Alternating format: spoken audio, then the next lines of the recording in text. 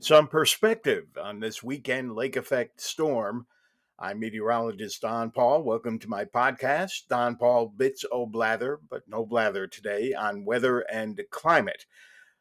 If it makes you feel any better, this bearer of bad news did suffer a 45-minute power outage just a short time ago with a house that lacks a generator and a fireplace that only heats the living room. I'd have had it coming, but power is back so we can do this podcast.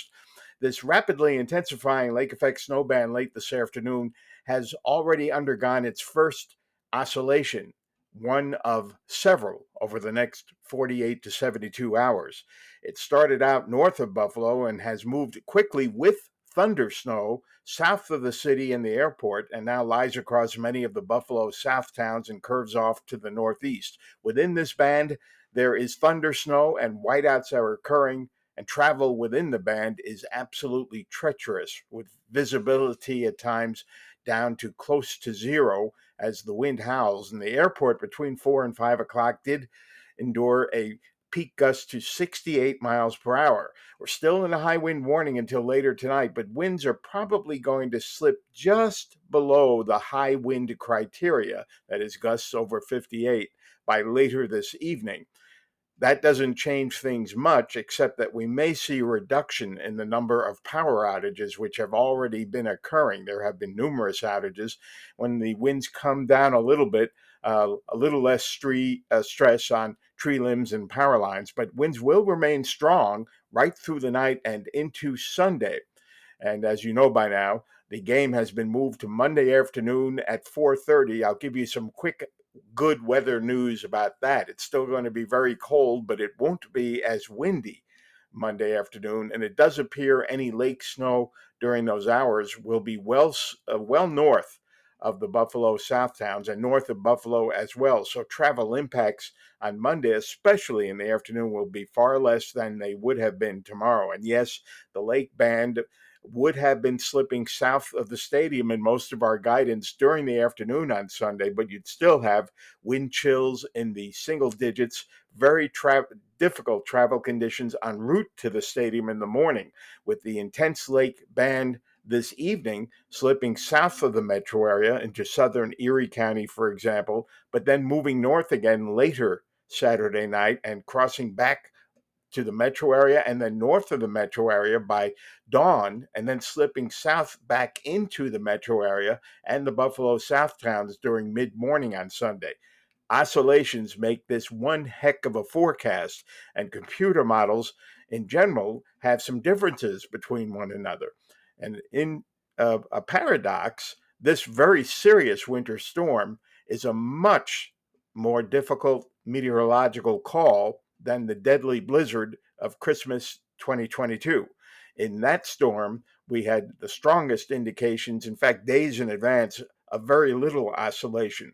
And with the bitter cold and winds gusting over 60 and over 70, with the band remaining nearly stationary, we could better predict the impacts. And although we sometimes obsess on accumulations, and we're doing it again this time, it's the impact of the combination of snow accumulation and the wind.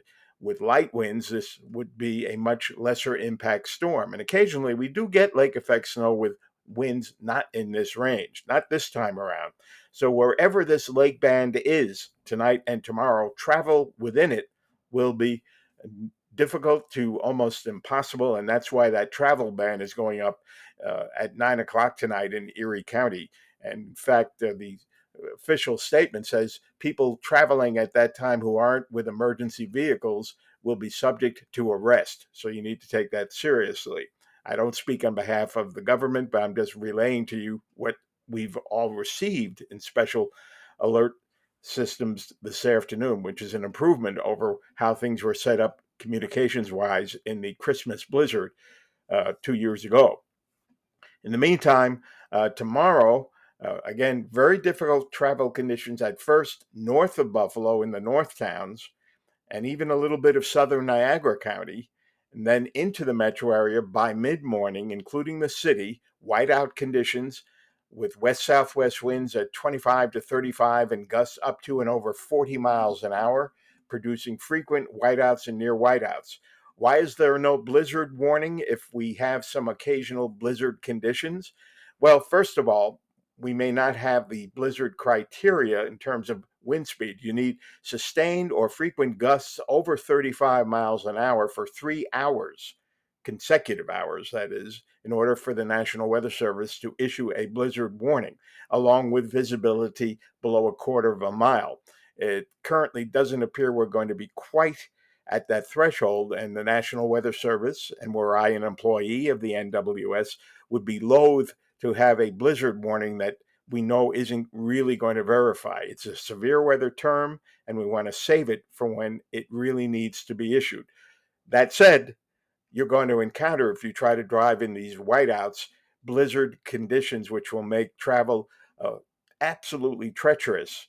And where the accumulations are highest, impossible travel conditions may develop, even if there weren't a travel ban. But there is going to be one. The airport, no in or out flights through tonight, Saturday night.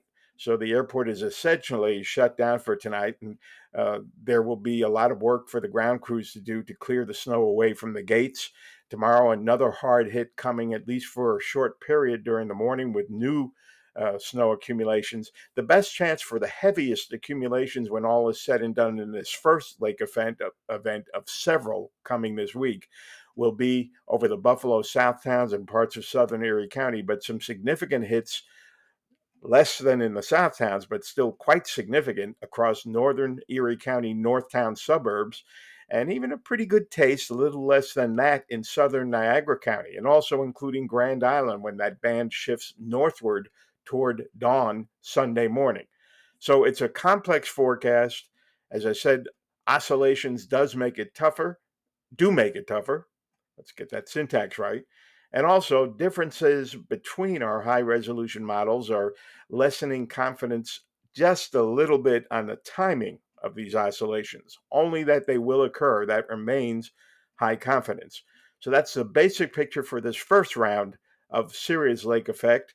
During this week, there will be some additional lake effect potential setups with west and southwest winds and still true polar air in place. There also may be a coastal storm developing during the week that could give the Northeast big cities their first serious snow, although not overwhelming. And some of that moisture could reach back across upstate and western New York, in addition to the ongoing lake effect. The upper air pattern will continue to favor well below average temperatures from here on out through the remainder of this week coming up, ahead of some limited moderation in the pattern developing next weekend and into at least the first few days of the following week. So that's the overall picture. The cliche applies. If you don't have to travel, stay home, stay warm. Hope you don't get a power outage, because in an extended power outage with this kind of wind, the wind chill index is for loss of heat through your skin. But the wind chill effect, as I've mentioned in previous episodes, affects the loss of heat through your walls, windows, and roofs. And the house will get much colder much faster when it's really windy like this, with falling temperatures now into the 20s. And that wind chill effect will continue tomorrow, even though winds tomorrow will probably be below true high wind potential. That's a severe weather term, and that's why meteorologists are picky about that. But it will remain very windy.